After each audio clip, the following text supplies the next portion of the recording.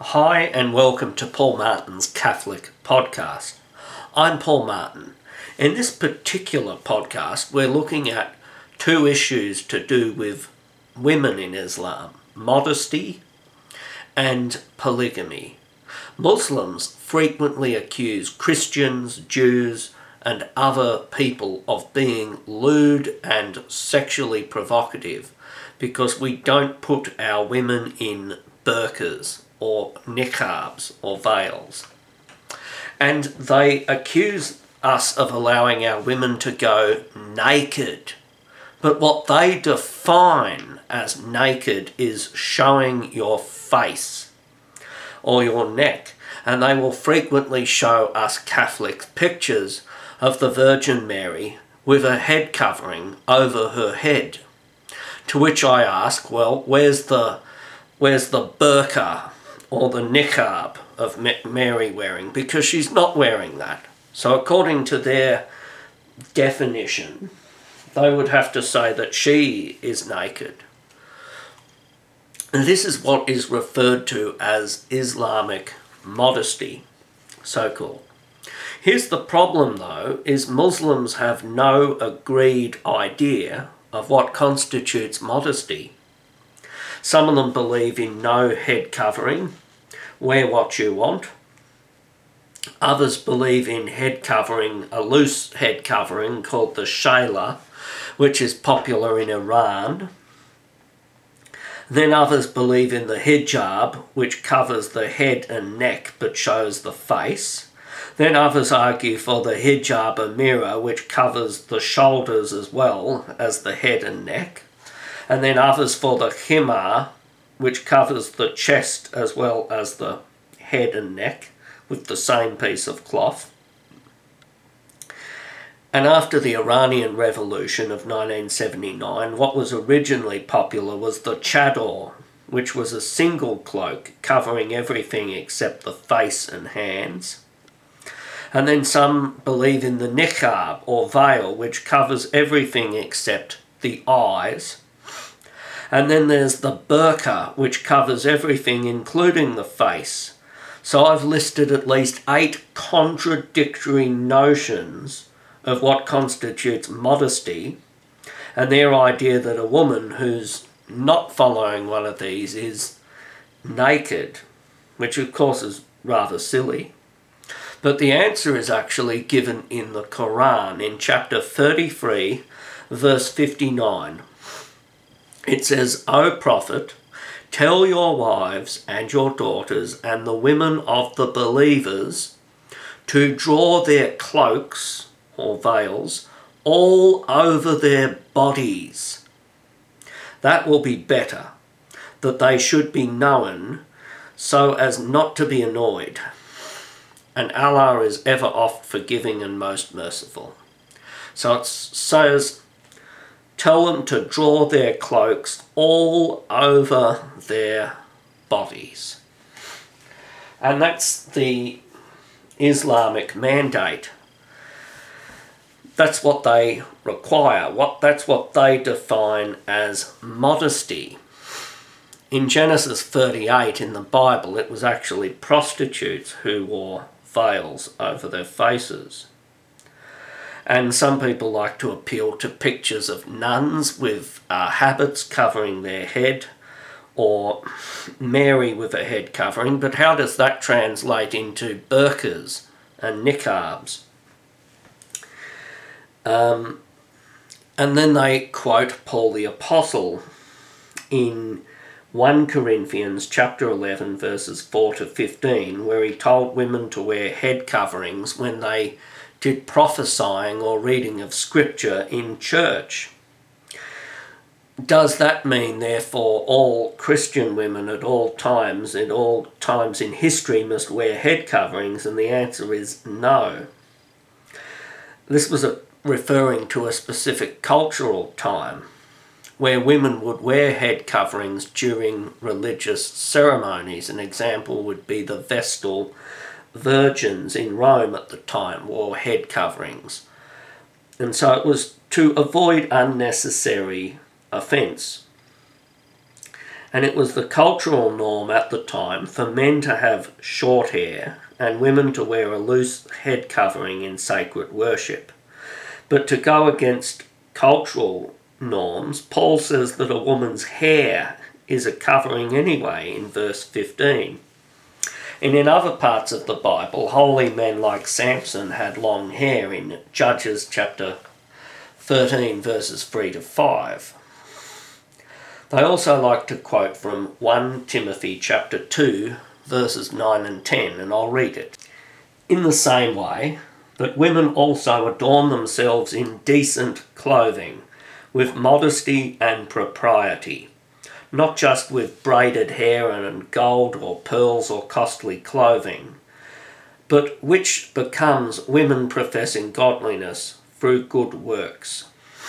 So this is actually referring to women.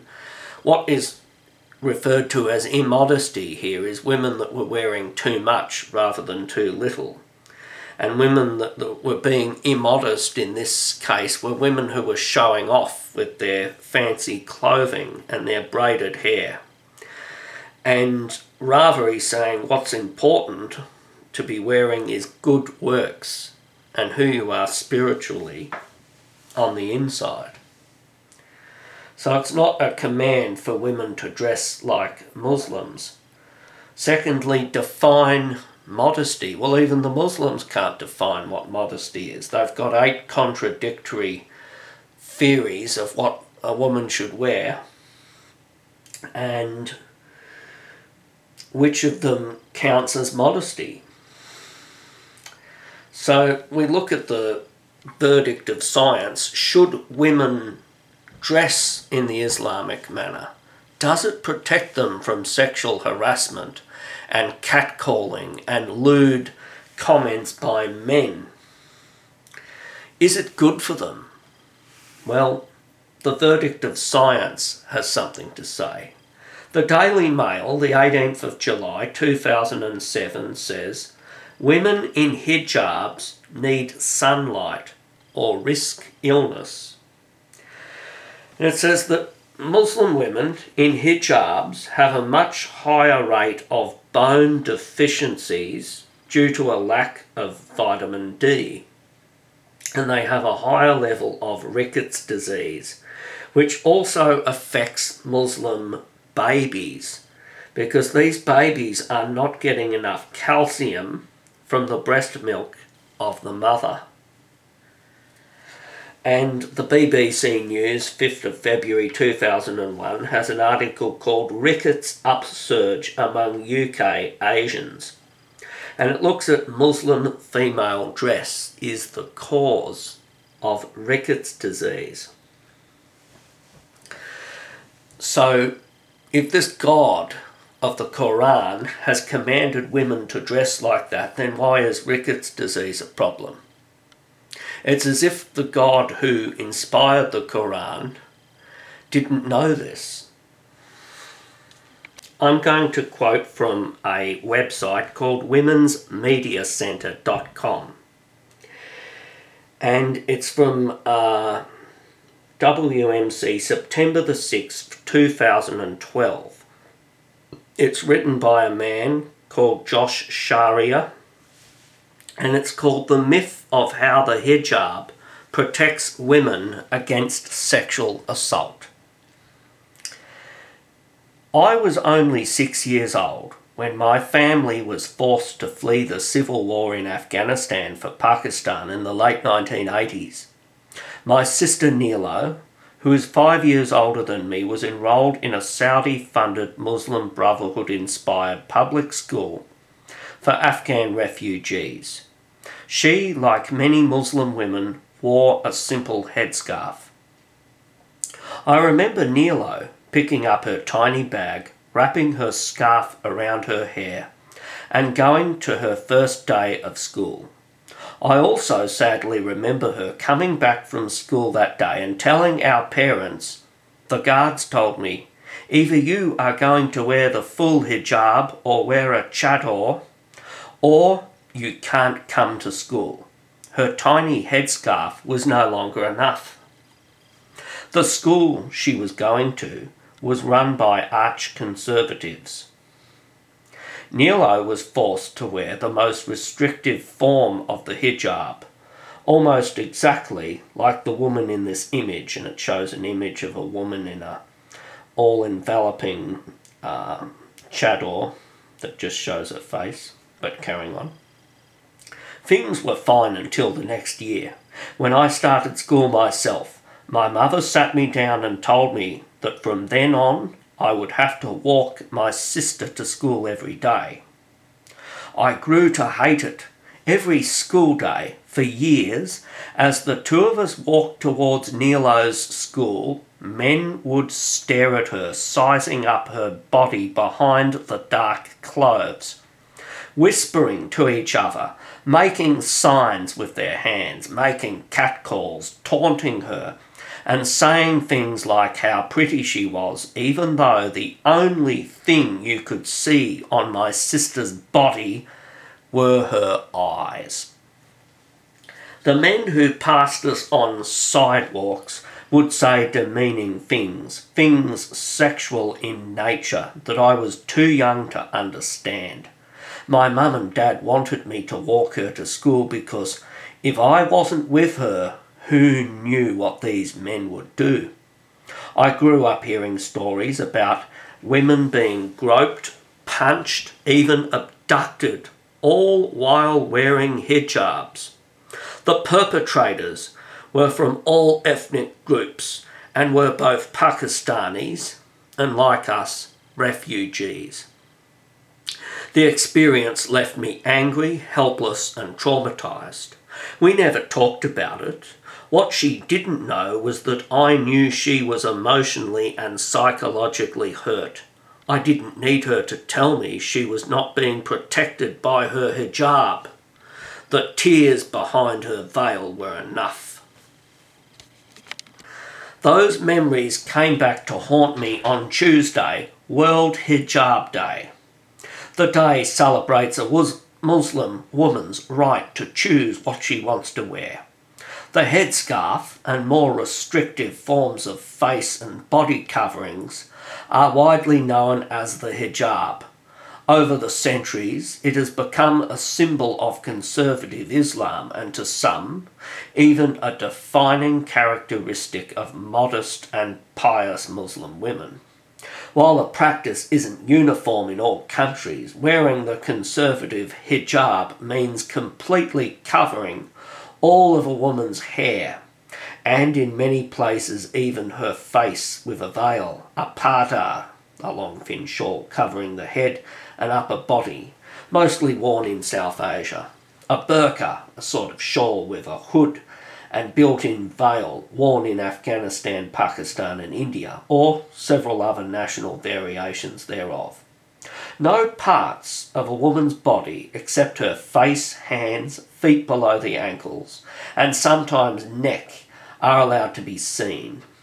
In conservative interpretations, great strides in women's rights over the past 2 centuries have allowed religious women to take some liberties in how they want to dress, yet the dominant response to this by the mainstream conservative religious movement has been to separate the practice from its religious nature and to find reasons to justify not just its observance for piety's sake, but for supposed practical benefits. I'll let an excerpt of an article by a writer named Semaima Jaffer Chopra on the popular Muslim issues website Islam101.com explain what's going on.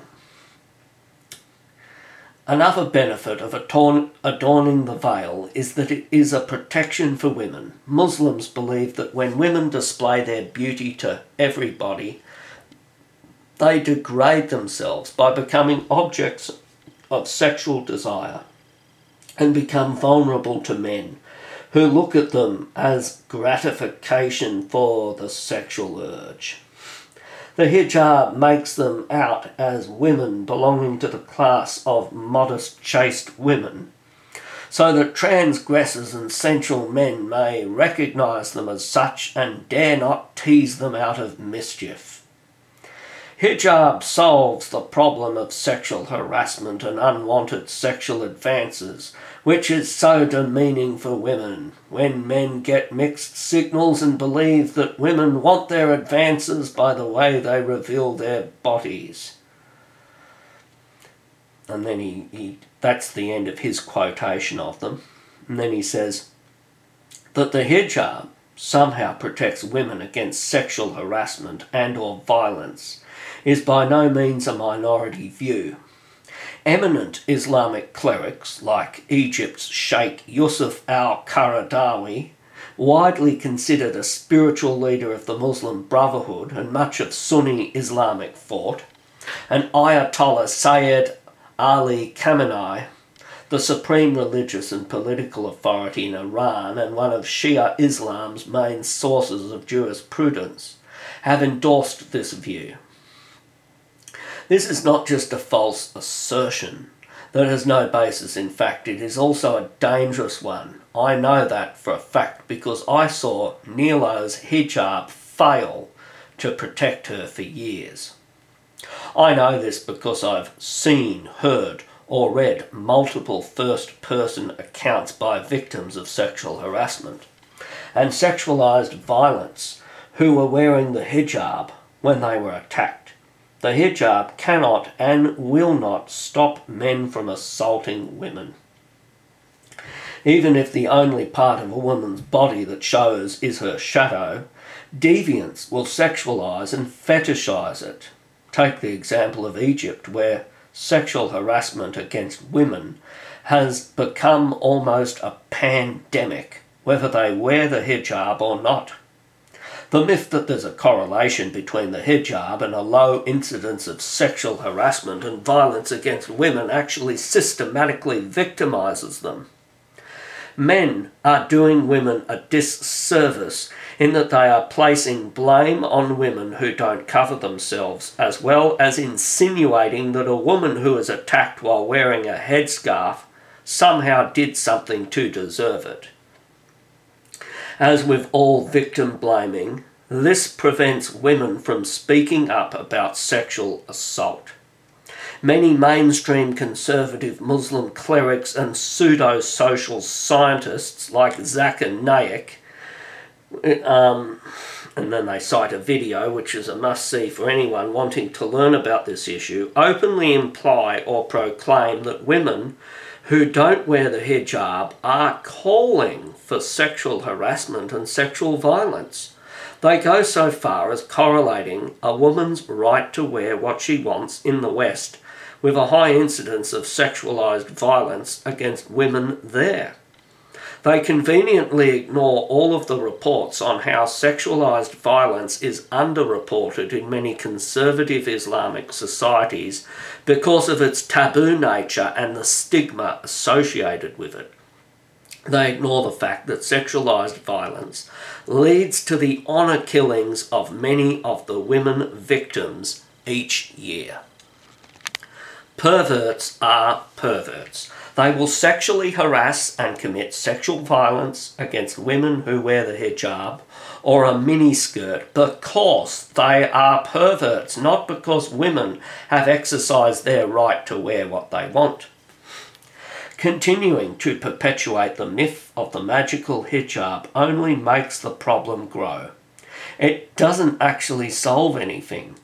For that, we need to be able to openly talk about this problem, raise awareness, educate people, draft laws against it, and have law enforcement agencies that actually act upon criminal complaints against men who carry out these crimes. If that had been in place in the 1980s, maybe Nilo or the millions of other victims like her wouldn't have had to endure the pain she lived with for years. To wear or not to wear the hijab is a personal choice that must be protected. Many women who wear it choose to do so and take joy in their gesture of modesty and piety. This, however, is not about the hijab or women's choice. It's about pseudoscience and misogyny. It's about the fact that women who wear the hijab are not any safer than women who don't. It's about the fact that there needs to be real protection for women in Islamic societies, at home, on the streets and in the workplace, not just miracle garments. And here ends the article. A few years ago in Australia, Australians love to think of themselves as freedom-loving people. They're not really. There was going to be an Islamic conference at Byron Bay. Byron Bay is a city in Australia along the beach, and in the beach many of the women wear bikinis. And because the Muslims chose to have a conference at this place, there were calls to ban the wearing of bikinis during this conference. And that opened up a whole can of worms, and in the end they had to back away from it. The local authorities wanted to avoid offending Muslims, so they thought the best way to do it is ban bikinis. But here's the problem. Why stop with bikinis? Isn't wearing a one-piece swimsuit also offensive to Muslims? Isn't walking around with your hair uncovered also offensive to these people? And they realised what a ridiculous can of worms they were opening and how arbitrary it was to only go with bikinis. And one man wrote a letter to the newspaper. He said, as an Aussie guy who has known many Muslim men and has many Muslim friends over the years, he said, I can assure you that Muslim men are not offended at the sight of women in bikinis. What they're offended at is their own women wearing bikinis and anyone checking out or ogling their own women. And so they had to back down from that silliness. But once again, it shows you an almost crazy psychiatric controlling of making women dress up modestly, but not men. And as a Catholic, one of the things I find the most offensive and utterly stupid is the comparison they do of the Islamic modesty, so-called dress, with nuns. And they do these comparisons. There's a stupid manga-style comic that shows a nun dressed up in a habit and a Muslim woman. And it says a nun can be covered from head to toe in order to devote herself to God, right? But then if a Muslim girl does the same, why is she oppressed? Well, I found an image that actually answers that question, and I'll read it out. It says, nuns are few in number. This is because a woman must make a conscious decision to become a nun. A woman who wishes to wear the holy habit must prove herself via a 6 to 12 month trial to determine if she is dedicated enough to become a nun. Nuns remain largely isolated from mainstream society, only leaving their convents to perform charity. A nun takes an oath of celibacy and never engages in sex, not even for procreation. If she breaks the oath, the worst that can happen is that she will be excommunicated from the church. A woman may choose to stop being a nun at any time. There is no punishment for leaving the church. Now let's read about Muslim girls.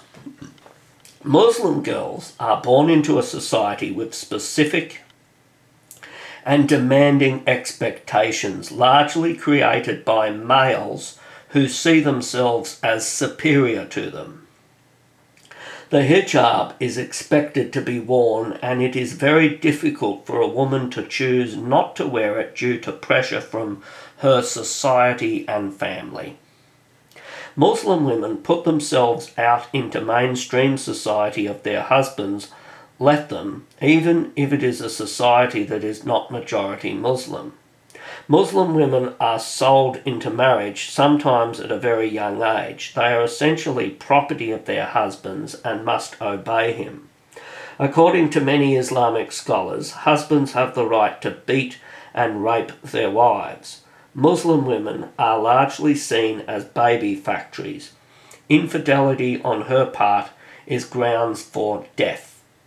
A Muslim woman who wishes to leave Islam faces the very real possibility of being beaten or killed. So that, my friends, is the difference between a nun and a Muslim woman with a hijab. The nun's habit represents holiness and devotion to God. A woman's hijab is about her sexualization as a sex object that needs to be covered up. And so there is a big, big difference between the two. And to quote the Quran again, in chapter 4 verse 11 it says, "A man shall inherit twice as much as a female." Chapter 4 verses 14 and 15. "If a woman commits fornication, confine her to her house until death overtakes her. If two men commit homosexuality, punish them, but if they repent, leave them alone." And the Quran chapter 4 verse 34 says, "Men have authority over women because God has made one superior to the other. As for those from whom you fear disobedience, admonish them and send them to their beds apart and beat them." So that is the status of women in Islam. As a Catholic, I believe in the Catholic veneration of the Blessed Virgin Mary as the mother of all Christians, and it gives reverence and respect to women in general, because it sees womanhood and motherhood as a holy, pure thing. In the West, where they promote pornography, that's about the sexualization of women. And in the Islamic world, where they cover women up from head to toe, that's also about the sexualization of women. So it's basically the same thing, and it's to achieve the same purpose: the sexualization of women, the domination of women, and the maltreatment of women. But the Christian practice of reverence and respect for the Blessed Virgin Mary is to give us awe and respect for that woman in particular and for all women in general. The next topic we get to is polygamy.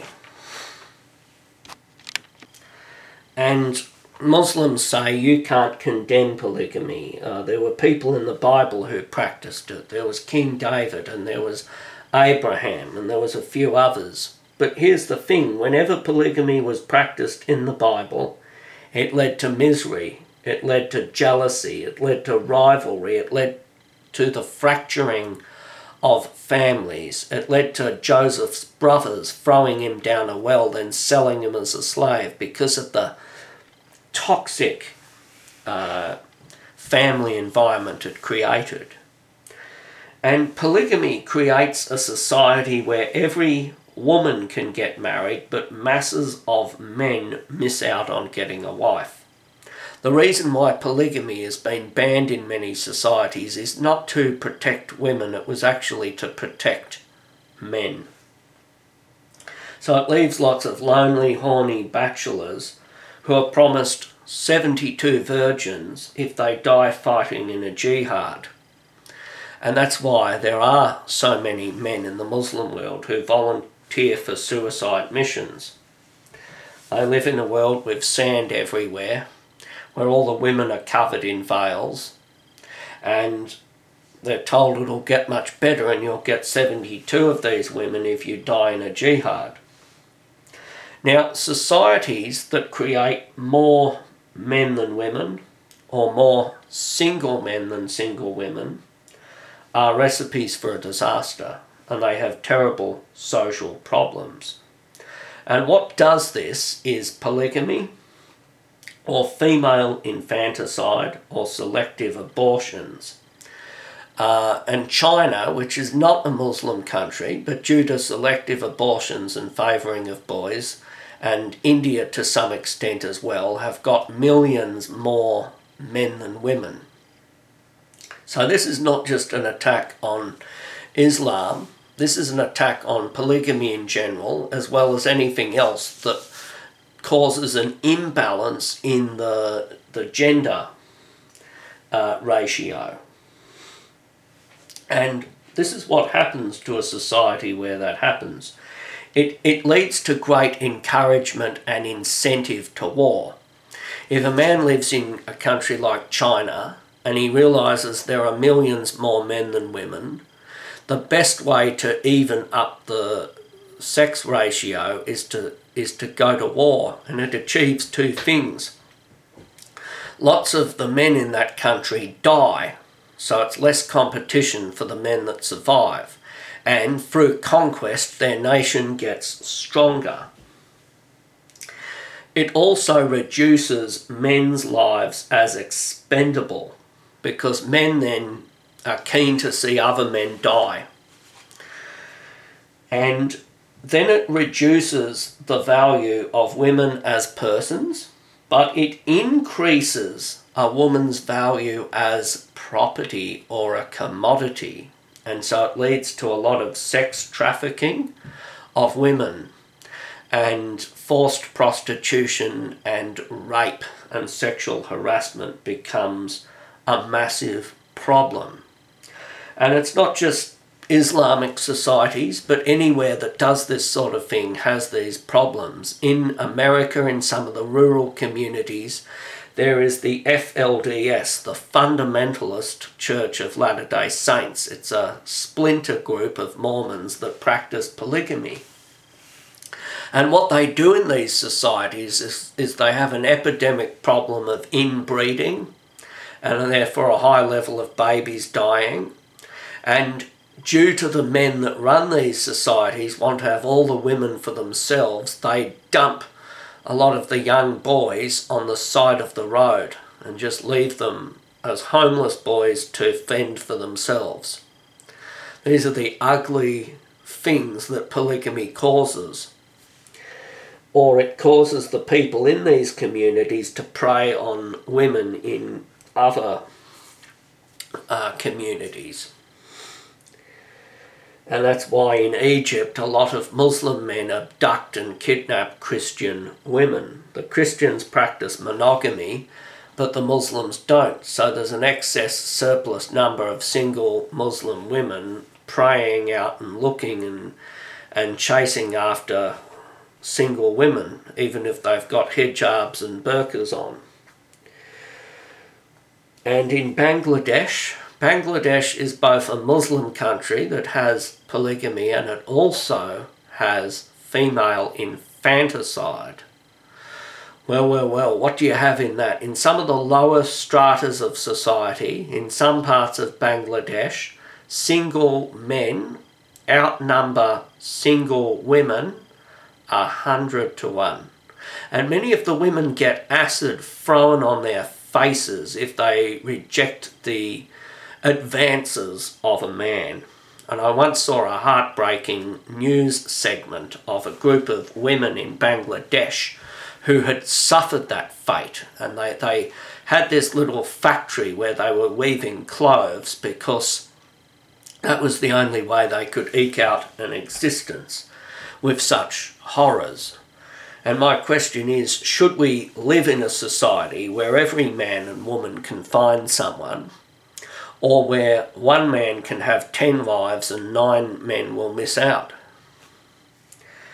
1 Corinthians chapter 7 verse 2 says, "But because of sexual immoralities, let each man have his own wife, and let each woman have her own husband."